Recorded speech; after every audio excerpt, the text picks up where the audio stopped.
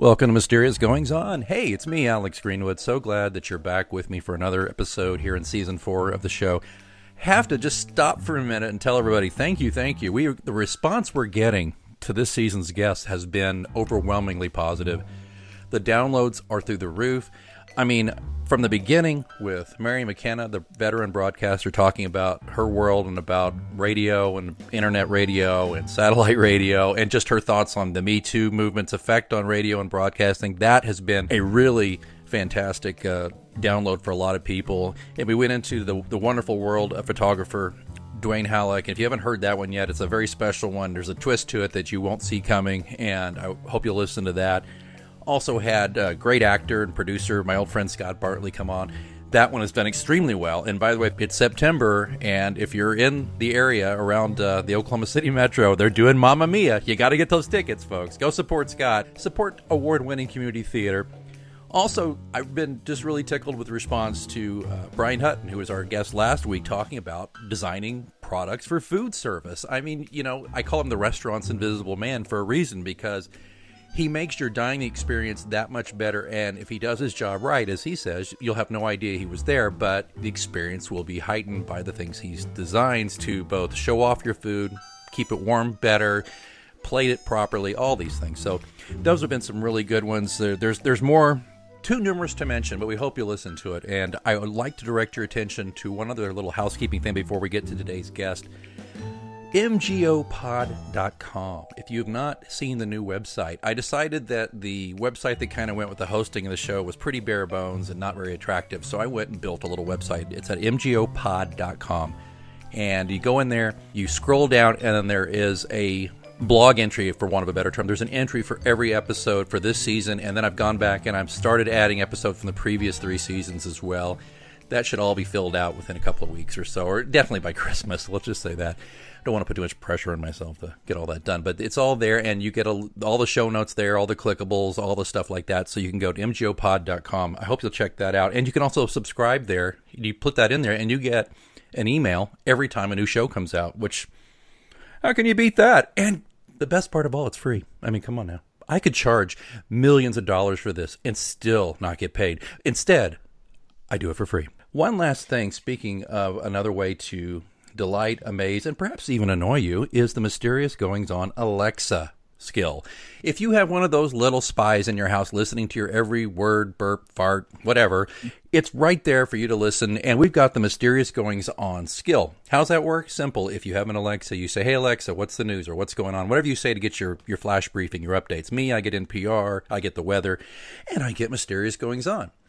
All it is about a 1 to 2 minute blurb of stuff you generally can't get from me on this feed, and I give it to you there. I might preview what's going on the podcast. I might give you some trivia. I might have some news you can use, something like that. So if you're interested in that, you can get that in your flash briefing. The Alexa skill, again, just Google Alexa skill Mysterious Goings On, or of course you can look in the handy dandy show notes, which you'll find here where you got the pod, or on mgopod.com. Okay. Enough of the blather. We got to get on to a person of note who uses notes in a way to enhance his creativity. Again, we're focusing on creativity in all walks of life this season, and I am thrilled to have with me one of the smartest guys I know. He's going to get the big head by the time he's done with this interview. It's one of the smartest guys I know about public policy, and that's why he's a public policy consultant. He is a former congressional aide. He is a former aide to a mayor of a very large city.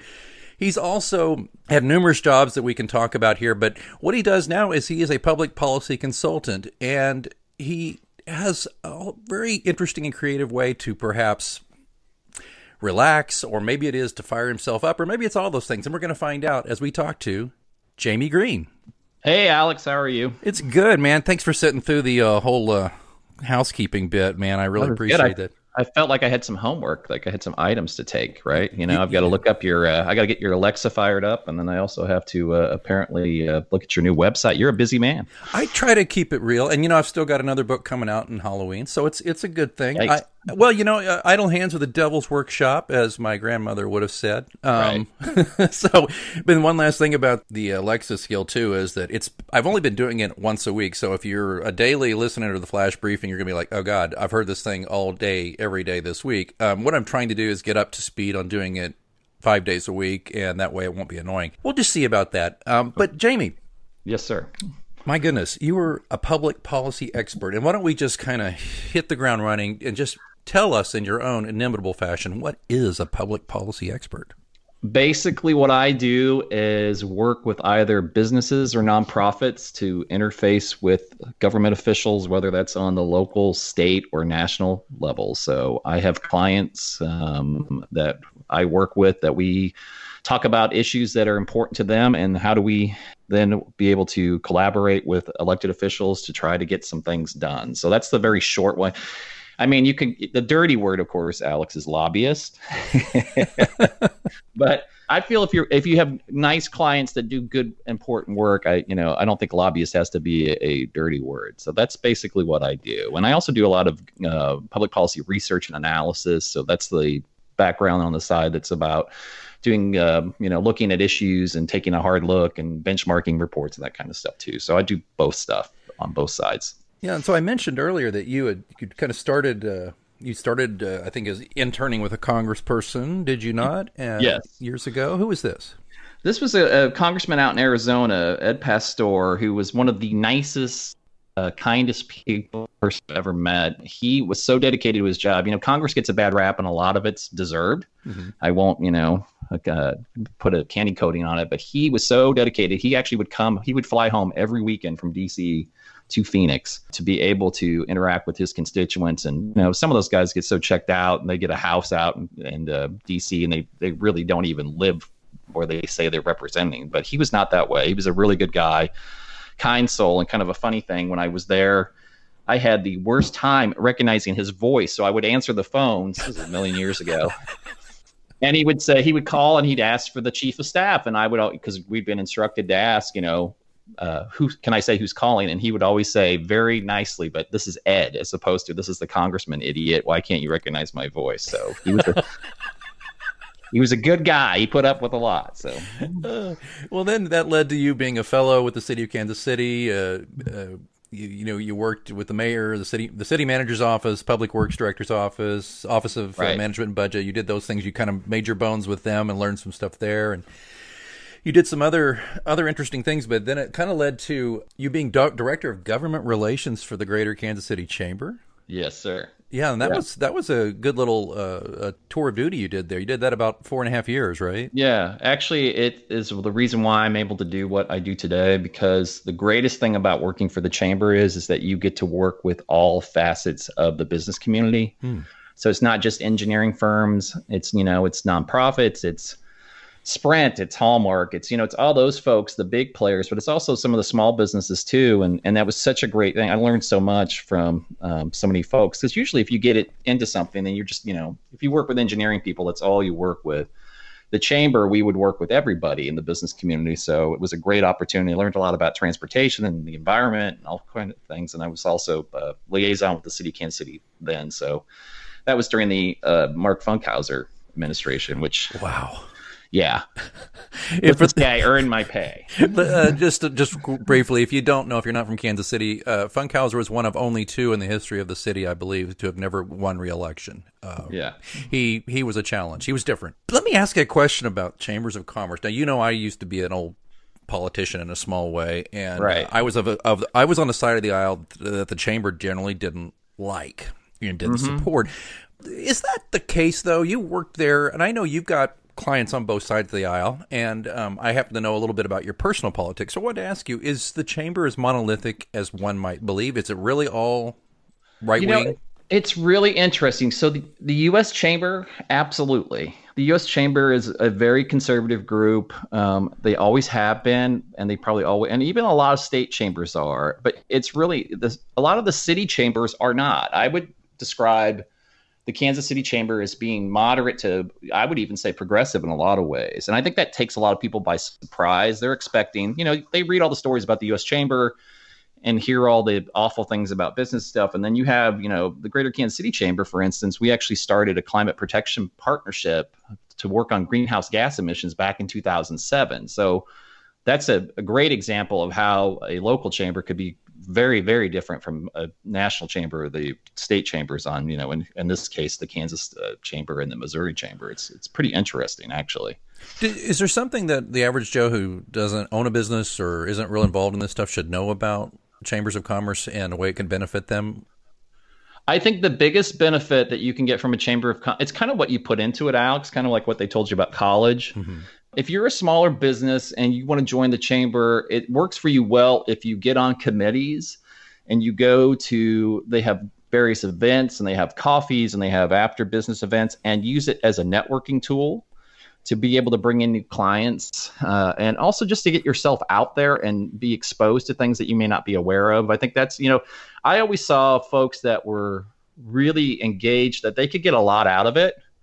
But it just depends on what your interests are and how you want to go forward and stuff. But it could be really helpful. And then they do some stuff where you can get, and this is probably too much into the weeds, but some of the purchasing thing that you can get group purchasing power by being a member of a chamber. Sure, yeah. My firm, we've been a member off and on of different various chambers, and it's something we kind of stepped out of, but I'm thinking of getting back into as I announce some changes in my business, but that's for another day. We'll talk about that. So this kind of leads you into your own consulting firm, Greenhouse Consulting, and that's, What was that? That's about 9 years ago, something like that? Yeah, it would have been April of 2011. That's when I went out on my own. Okay. And so, what does that all involve? How does that work? What are you doing? My wife asks me that sometimes. I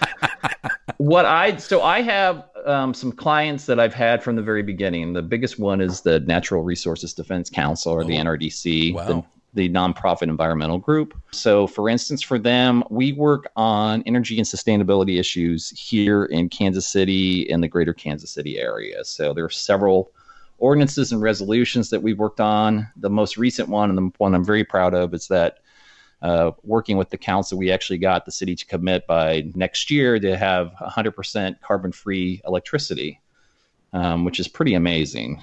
So all the city is actually Kansas City Power and Light's biggest customer. So by sometime next year, 100% of all the electricity that they're buying from Kansas City Power and Light will be carbon-free. How come this is not like all over the news? I have no idea. That's a really good question. Because when I testified in favor of it, and to the credit the council, that was a 13-0 vote, wow. Which is great when you can kind of get that kind of consensus. I said at the time, this is a really big deal. And a lot of cities have made these kind of nebulous promises like, oh, we're going to be carbon free in 2040 or way down the line where they won't be in office anymore. So it's easy to make those kind of promises. Mm-hmm.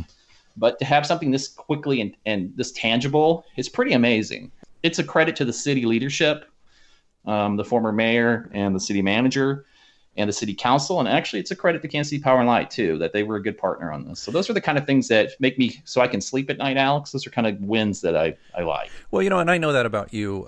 We've been buddies for a few years now. I should tell everybody, we met we are at the same gym. We were both in the same kickboxing gym. And I think it sounds weird to say we saw each other across a crowded gym, but I think the reason we did was because we were both the oldest dudes in there periodically. Yeah, we're the sad old guys that are, right. And I think one time you were a Husker, so you're a Nebraska Cornhusker. You were an alum of University of Nebraska, and I'm an OU alum. And I think we just started talking that first, and then it just became, and when we realized we were very close to the same age, like within a few weeks, and you jokingly said, "Hey, it's me, your evil twin," and I'm like, "No, wait, I'm the evil one." And it's like, well, maybe one of us should grow a Spock beard and be the evil twin. But anyway, we became, and we bonded over things like football and policy and gym and running. You're an avid runner. We also bonded over Deadwood, which we were supposed to do a Deadwood podcast. Both of us got so busy we just didn't get it done. But you know what, buddy? I want to say as a side here, there is no reason in the world we cannot go back and revisit Deadwood and do a few shows or a limited series or something about it. We should think about this, seriously.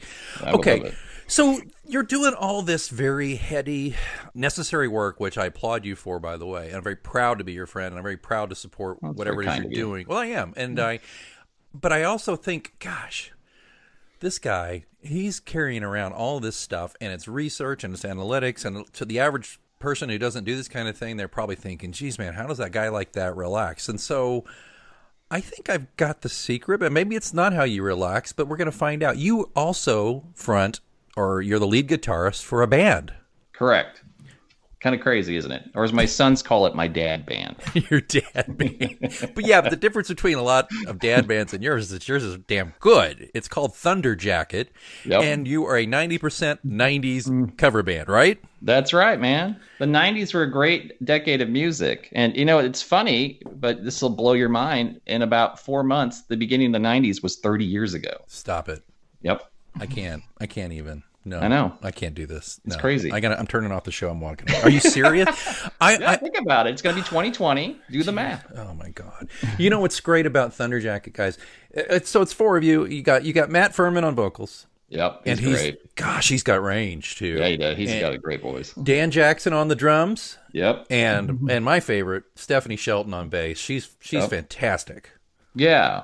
She's great. They're all great. We're really different people. One of the greatest thing about being in the band at our age is that there's no egos anymore, because none of us has any expectation that we're going to be famous, or we're not fighting over trying to, does that girl think I'm cute or you're cute? Like, you know what I mean? It's just simply about having a good time and enjoying the music. And that's the. Yeah. But admit it, you probably arguably have the best hair in the group. So yeah, that's a fact. I mean, there's no way you could even. There's nobody even close. I just don't know how a guy who's basically my age has a mop of hair that thick. But it's good hair, man. It's good lead guitarist hair, man. That's right. So how did this? Okay, give us a little background on this. So here you are. It's by day public policy analyst, and you're a dad. You got a couple of sons, right? And your wife's a professional, and you got all that going on, and then you're running a band. And I mean, as far as I can tell, you're gigging a lot. Yeah, we've gotten popular lately. The time of year is good too. So it's people like, September and October in Kansas City, it's the nicest weather we have. And I think that's part of it. But yeah, we gig. It's word of mouth now. So you want to know how all this craziness started? I do. Yeah. So I did way back up, but I'll try to be brief. So my father was a great musician and actually was a professor at the University of Nebraska, and he gigged his entire life until he had heart attacks. He played every weekend when I was a kid. And so the musical bug was always something that was in me, and I actually did the garage band and the stuff in college and played parties and that, and that was great, and I had a great time. And then you graduate and you go and you eventually get married and stuff. So it kind of got put to the side. I never stopped playing. I just didn't play all the time. The way this started was my wife's cousin is a professional jazz singer. And she this would have been 4 years ago. We were talking and I said something about she should do a jazz show here because she's out in Los Angeles. And she said, I've always wanted to do a rock and roll show. And I said, well, rock and roll. You want to do a rock and roll show? I'm your guy, because that's what I do. And so we did a couple shows with her, and it was great. But she lives out in LA, and that kind of is what put the fire under me. There's nothing like playing live music. I don't even know how to describe it. It's an adrenaline thing, but it's not an overwhelming adrenaline. It's almost like a Zen thing. It's just this ability to create music and see people's reaction and be able to work with 3 other people who are very different and diverse, but be able to put something together at the same time. It's a great feeling. It's just hard to explain. It's nice. So that's kind of what got back. And my kids are older now. Mm-hmm. So, I couldn't have done this 10 years ago. When kids were, they're young, they're very. But now, heck, they're teenagers. They don't want to be around me anyway, so it's all good. You got your friends now. You got your own friends, and it's interesting that about you say about that, because I've been to a few shows and I've watched the power that great music played well has over people. People just if they're not full blown just out there, slam dancing in front of you as best they can, on the floor, they're at least just there. You can watch them sing along from their seats or wherever they are, and it's got to be just an incredible feeling to see that, but also to just play the music that moves you the most is got to be also a very heady thing. Yeah, it's wonderful, and it's actually funny. We played 2 shows last week, and a great example of that is Hanson. We do Bop, the 90s. Yes. And people, it's funny, the girls or women, depending on their age, they immediately are thrilled we're playing this song. But I tell you, as the song goes on, you watch guys, and guys will get into it. They'll fight themselves. But because whatever your feeling is about it, that's a great song. I mean, that's a great pop song. And those guys are actually, and I know they're from your home state, they're very talented and their harmonies are spot on stuff. But that's a great example where like you just watch the crowd, because at first they're like, they can tell they know the song, but they don't. And then when we kick into it, oh my God, it's fun. It's fun to watch people's reactions. Jamie, there's something about you that I wanted to mention that I probably never said to you before. Is like, I have certain musical tastes and artists I like that some people just kind of cringe and go, oh, he's pretentious, like Sting or something. Like the first time I mentioned Sting, I was like waiting, I was bracing myself for you to go, oh, he's a pretentious asshole or whatever. And no, you're like, yeah, man, to be able to be a lead singer and play bass, at varying tempos and things like that. And he did some good work here. I'm not saying you thought he was the greatest thing ever, but you've done that on several artists who I expected you to, if not diss, maybe shrug and go, eh. You seem to find something really great about just about every artist. So when you talk about Hanson, it's like, yeah, I mean, that would not be something I would buy, but I've got to admit, I've heard you play it, and it kind of moved me a little bit. So because it was fun. It's a fun, well-crafted pop song. Yeah, I'm going to take an aside here because I'm going to put you on the spot. I have, in my opinion, this could be fun or this could be embarrassing for me. I don't know. I have, in my opinion, what I think is the greatest pop song of the past 50 years. And it's like, this is like the thing you would put on Twitter and go, greatest pop song of the past 50 years is blank, fight me, hashtag fight me, Right. But don't at me. Do you do that too? But I've never said, I think I've only said don't at me once, and it didn't matter. Nobody ats me much anyway. But so I'm going to throw this at you. Do you want to hear mine, or can you give me yours first? Okay, here we go. No, go ahead. Here we go. And remember, what I'm saying is the greatest, most well-crafted pop song of the past 50 years. Does not mean that the rest of the album was any good. Doesn't mean they were the biggest artist ever. But for my money, here it goes. The greatest pop song of the past 50 years is True by Spandau Ballet. That's a great tune, man. I expected you to be like, yeah, man, it's all right. Well, you know what a lot of things suck about getting older, right? Mm-hmm. But one of the nicest things about getting older is you can listen to anybody and say, you know what? I don't care what you think. I like it. So that's to you. I mean, I always liked Hall & Oates. Yeah, me too. But there was always this pushback from the cool kids that, Hall & Oates and stuff like that. And it's like, no, they were great. They're great musicians and they wrote great songs and stuff. And they're still doing it. I just saw them last year and sold out at Sprint Center. So right. I saw them the couple of years before they were here before. And they were, dude, that was the first album I ever got was Private Eyes by Hall & Oates. Yeah. And the second album, but the first album I bought for myself that I was truly in love with was Synchronicity by The Police. No, that's one of the best albums of the 80s. There you go. Me. Therefore of all time, in my opinion. Of course, Police is my favorite band. You know that. And that's the bummer, too, is the Police weren't around in the 90s, so you don't do any Police. No. I'd love to hear you guys do Police. You got to blame that on the three boys. You can't blame that on me. I don't think anybody thought that the Police should break up when they did. Because they went out on top. Much. They went out on top, right? They did, but they had some. I mean, and you can see how creative they still are individually. Yeah. Like there was a lot more, but you know what? It is what it is. Well, Andy Summers has got his Police cover band called The Police. Have you seen that? No, that's hilarious. Yeah, it's look for it on Instagram, folks. Andy Summers, and he's just having a blast because he's 70-something years old and he doesn't give a care. Shit. He's like, I'm rich, I'm fun, I'm gonna have a good. And they're playing Sting's music. He's got a couple of guys. I think they're both South American that fill out the rest of the roles of the Police, and they just good for him. Yeah, that's what I say, man. He's living the dream. Okay, so what about you? Is there a single great pop song?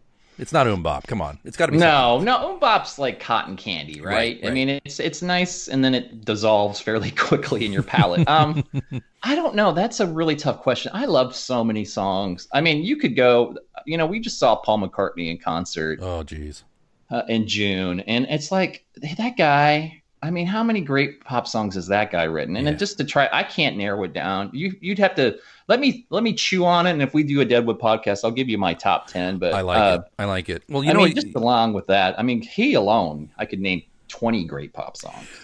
Okay, well, I guess the point I knew you would do that because I know you got this encyclopedic knowledge of it all. But it's just like, I'll just put it to you this way, and it's so funny because I listen to McCartney, of course, and the other day, "Live and Let Die" came on, and if you're driving and "Live and Let Die" comes on and you're not speeding up by about 20 miles per hour, I don't know what's wrong with you. No, but whenever True comes on, I could listen to it over and over. Now, my favorite song of all time is virtually nobody's, I don't think. Well, maybe not, but is Distant Sun by Crowded House, which I've heard that That's a song. great tune too. Isn't that fantastic? Yeah. Oh man, I joke with my wife and kid. I'm like, that's gonna be played at my funeral, and I've actually said, and if Jamie's still knocking around, ask him to play it. Okay. Yeah, man. So you might want to bone up on that if you hear me coughing. Let's get back to you though. So Thunder Jacket, you're playing. You've played some gigs out of state. You've been up in Nebraska again, right? Where have you guys gone? Well, we played Lincoln, Nebraska because so Matt, the singer that you talked about, he's actually a native Nebraskan as well, and we both went to the University of Nebraska. So we had enough family and friends up in Lincoln that we knew if we came into the show that we'd have a ton of people there. And so it was a one-off. We have Stephanie and Dan are very kind, and they gave up a weekend for us to go up there and play. But we play a ton. Right now we're playing a ton. Taps on Main, which is right on Main Street and 20th Street. That's where we have a bunch of gigs. We're actually playing out in Martin City. I play Kobe's in Bonner Springs. It just kind of depends. Right. And then we do private parties, which are a lot of fun. And that's where the money is. That's where the money. Yeah, I think you told me that. And by the way, folks, if you're in the Kansas City area and you want to go see them, go to kcthunderjacket.com. The link will be on the show notes and on mgopod.com. But you can see the complete schedule, and you can learn a little bit more about Matt and Stephanie and Dan and who's this guy we're talking to? Jamie. Yeah, that's right. It's Dan, right? Yes. Yeah, Dan. Yeah, okay. Dan is an energy trader by day, drummer extraordinaire by night. He actually was my younger son's Cub Scout master. That's how we met. Oh, so, my gosh. Probably the most uncool rock and roll story ever, but it's the truth. Yeah. And so do Matt and Stephanie have, I don't want to get too deep into their personal lives, but do they have different kind of gigs than you would expect, or are they... Stephanie's an artist. She actually went to Kansas City Art Institute. She's really talented, and she and her husband flip houses. And then Matt was a special ed teacher forever, I think, right out of college, and in the Platte County School District. I forgot which school. And he actually, I just hate him for this. He's actually retired. Get out of here. 53, almost 54 years old, and he does not have a day job. He did his time, huh? Yeah. Wow. Good for him. So you guys. So Thunder Jacket is his day job now. Haha. That's fantastic. And you guys have got. You guys also, by the way, folks, when you go to Thunder Jacket, you can get to their Facebook, Twitter, Insta, and all that, and their YouTube channel and all that stuff. So let's talk a little bit though about how Thunder Jacket and just your music in general, because you said you talked to me a little bit, and we can talk more towards in a little bit about Laura, about your wife's cousin who's a jazz singer, and your work with her. But how does all this mesh with you in doing your day job? How does the music, I don't want to be cliche and say it keeps me sane or something like that, but if that's the case, go ahead. But how does the music mesh with balancing out your professional and personal life? It's the greatest stress reliever. It's just a tonic. It is a cliche, but it's true. I can have the worst, most stressful day, on the public policy side. I go downstairs, I plug in my guitar and start playing, and honest to God, the world just melts away. It's just, you are so in the moment. It's such a great thing, because I do some meditation, some of that too. And that's the thing that we're always trying to do, right? We're not trying to live in the past, and we're not trying to be stressed about the future. You're trying to be in the moment, and playing music is one of the greatest ways to be in the moment. It's just a gift. It really is. It's such a great thing to be able to do. I'm really lucky. What's your spouse think of it? She loves it. She's such a good egg. She's such a nice, she loves to dance anyway. And she does. Yeah. And she loves music. And, my joke with her is that it's cheaper than a Tesla and safer than a motorcycle for a midlife crisis. So, but she's great. She goes to way too many shows. What a nice spouse. She probably goes to 3/4 of the shows and has a good time, but she loves it. Now my kids, that's a different story, but I thought my dad was the uncoolest person on the planet when I was their age. Sure. It's funny how your perspective changes. Right. It's funny. I was at a show, and your wife was dancing, and your younger son was like, "No, Mom, stop dancing." Oh yeah. And I wanted to say to him, "Dude, your mom dances really well. She's not embarrassing you at all." But he just, it's a disconnect. You don't want to see your mom or your dad being that way, And my kid does that to me a little bit too. She's like, "Okay, slow down there, old man." And it's fine. It's fine. I think these are going to be wonderful, wonderful memories for your kids later on, when they look back. And just like you speak so fondly of your father, and of course your mom's still in Nebraska. Yep. She is a Facebook friend of mine, and she's a hoot. Just love her. She was just here, 87 years old. She just drove down 200 miles each way 2 weeks ago. Oh my goodness, she is great. She's great. So, is there ever a time when the music is not a tonic? Is there ever a time when it's like hanging over you? Like, what if you're so busy you don't get to practice for a week? What's that do to you? I mean, it can be that way because, part of it, there's pride involved with playing out. Like, you don't want to suck. Right. You want to have it be professional. And I've seen bands that aren't, and you're like, you feel bad for them. Yeah. But there's been, honest to God, it's probably how I feel about running too. There's been a few times where I'm like, we have rehearsal tonight and I'm tired and I don't want to do this right now. And then it's just something about once you get into it, you love it. It's great. So I have never, I've been playing guitar since, 1980 something, and I've never regretted picking up a guitar. I mean, that's the honest to God truth. I always love it. And I probably drive people nuts, because put down the guitar and watch the TV show with me, but it's just something that I really enjoy. Do you play anything else? Any other instruments? A little piano. I actually took piano lessons first.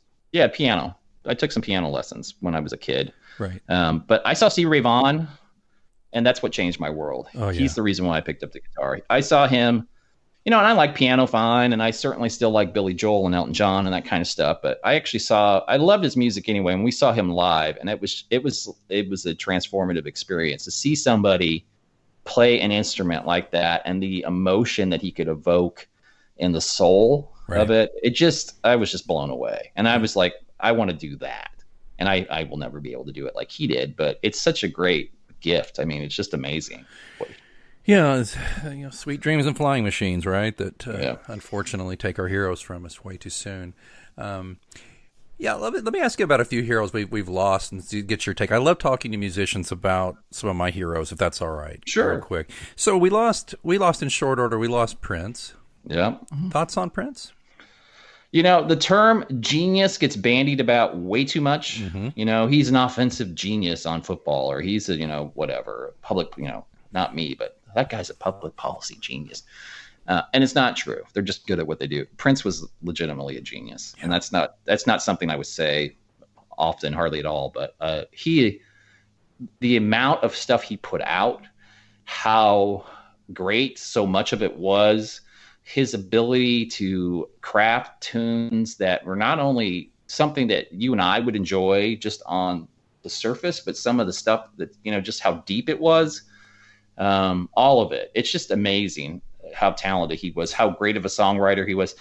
He was great just at how good of a musician he was. Yes. I don't know. There's a YouTube clip out there where he's doing a sound check, and I think he's in Japan or something.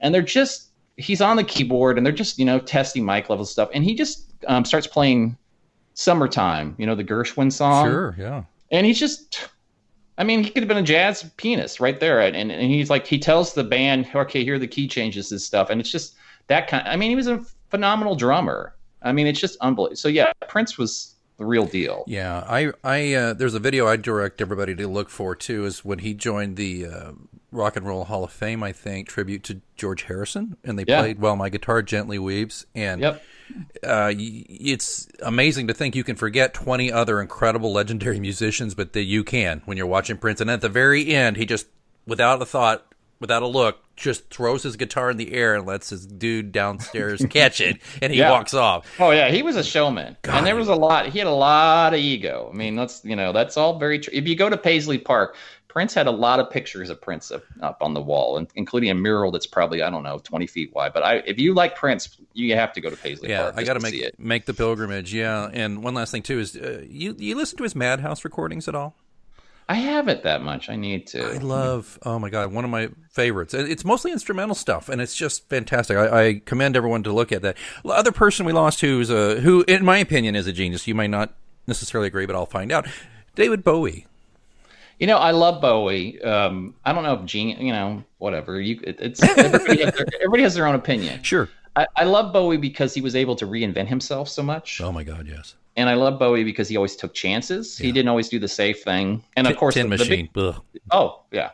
And the biggest reason I love David Bowie is he put Stevie Ray Vaughan on Let's Dance, and that that's what made Stevie Ray Vaughan become, a worldwide star. So that alone, he's going to get kudos in my book. I think people forget that, and it wasn't.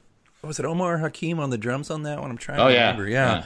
Who played with Sting when Sting left the Police first, and then I love that. Yeah, I understand. Yeah, and I totally respect your opinion on that too. I think maybe my belief in Bowie's genius would have to be in just the whole package, the reinvention, but yeah, there was some musically. He had some valleys for sure. And it's hard. I don't think people understand that because people are always like, "Why don't you do an original band?" Right? And it's like, man, writing original music that's good.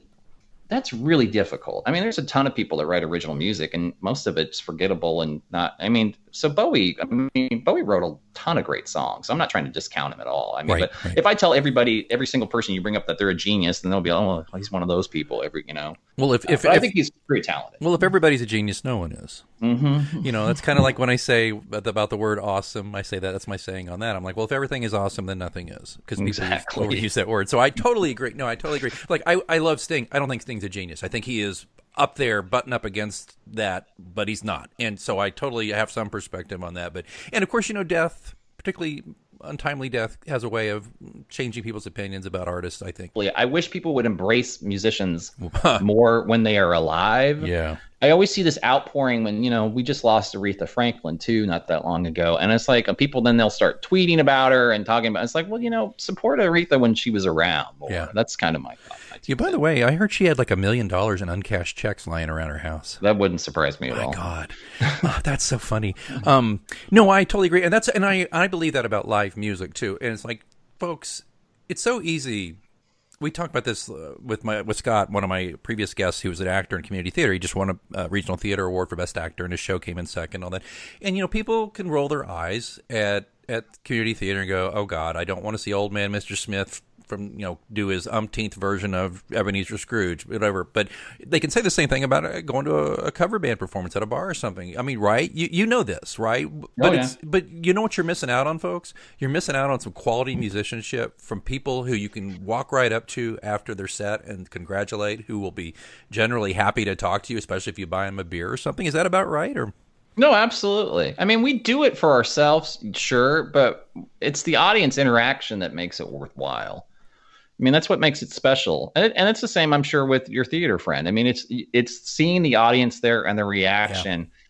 And it's creating something unique that it's only in a certain time and space that you can't, you can try to duplicate it, but it's never going to be exactly the same. And that's one thing. I mean, I was telling Scott that I miss acting a little bit. I mean, I acted from the time I was 12 until I was in my 30s, and I'm out of it now. And it's a muscle that it's probably atrophied and gone with me. And I just don't have the time. And I devote my creative energies to writing books and stories and podcasts and things like that. But so I totally get it and I respect it. And I'm hugely envious of you. I think I've told you this. I don't have real musical ability, and I always wished I had. I tried to learn guitar, but I'm just not very dexterous and not very good. But that's not the point. The good news is I have a buddy like you who plays really well, and I can go see you, and I can just you could be my guitar hero. That'll work for me. So, so Jamie, let me ask you before we roll, because you got some projects coming up besides Thunder Jacket. Do you have something coming up? Laura Ellis is the name of my wife's cousin, and she is a great jazz singer. She has, if you have either Spotify or Apple Music, she's put out several. And she and I are actually, this is when the internet's cool. We're actually working on putting together kind of a Christmas EP, where she's singing Christmas songs and I'm playing guitar on it. And we shoot it back and forth up on Dropbox, and record tracks. And, the recording software stuff has gotten so good that you can do a lot of it at home, which is really cool. So that's something I'm doing with her, and always enjoy collaborating with her. She's a phenomenal talent. I get goosebumps hearing her sing. Well, I've heard her. I think I heard her do. Well, I first saw her when she was playing with Thunder Jacket. She was singing with you guys a little bit. Yep. And but you've also turned me on to a lot of her stuff too. Now, if it's okay, I'll put a link in the show notes. Absolutely. Is she vintagevoicemusic.com, or is she something Yeah, that's else? her. Okay.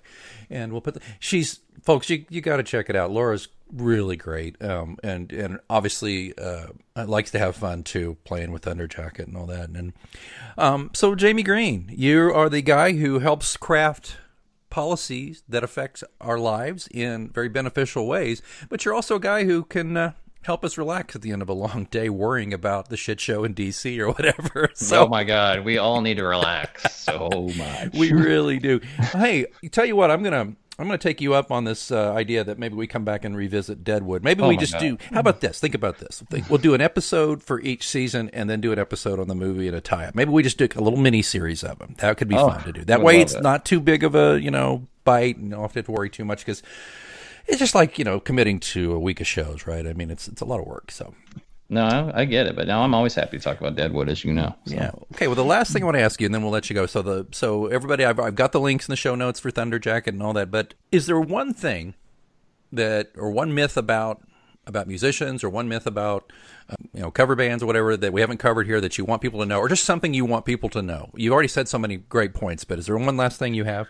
Well, I think a lot, and this is if anybody exceeds in anything, whether you're Ted Williams batting, or we just talked about Prince and some other folks. Yes, there's natural ability, but 90% of it is people put in the work and the hours. So the one thing that kind of ticks me off sometimes is where people expect musicians to come in and play for free, as if it's just an hour of your time and stuff. And what you're paying a musician for is the hours and hours and years of them practicing and rehearsing. It's not something that happens overnight. It's a very long process. I don't care if you're Eddie Van Halen or Stevie Ray Vaughan or me or whoever. When you first pick up an instrument, you're terrible at it. Right.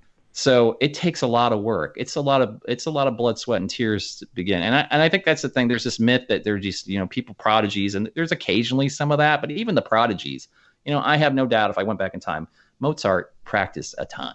He played constantly. Right. I have no doubt. So. Well, I totally agree, and that's that way with so many of the creative disciplines, right? It's like I get it because I'm nobody as far as the big wide picture of fiction, but I sell a few books, but it's the ones who are like I don't mind sending people a free ebook every now and again, that's fine, and I often offer them. Go get them. If I'm offering them to you, go get them.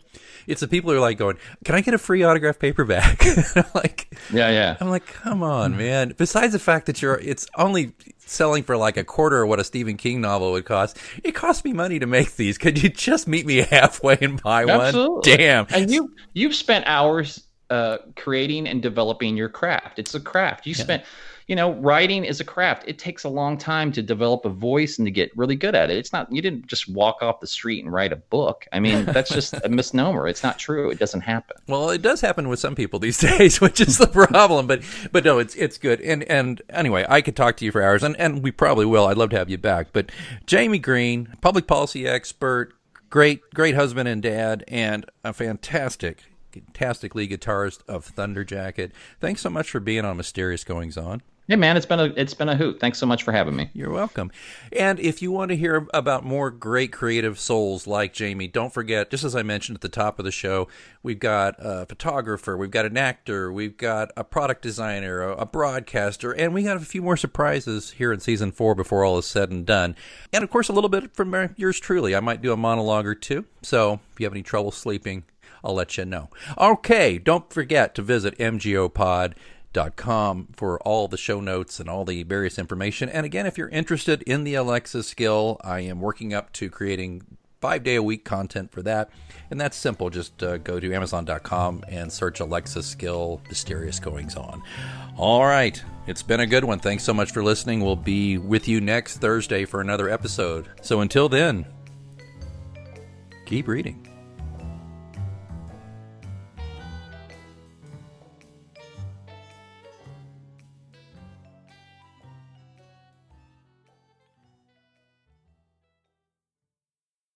Get a credit card that gives you what you need now.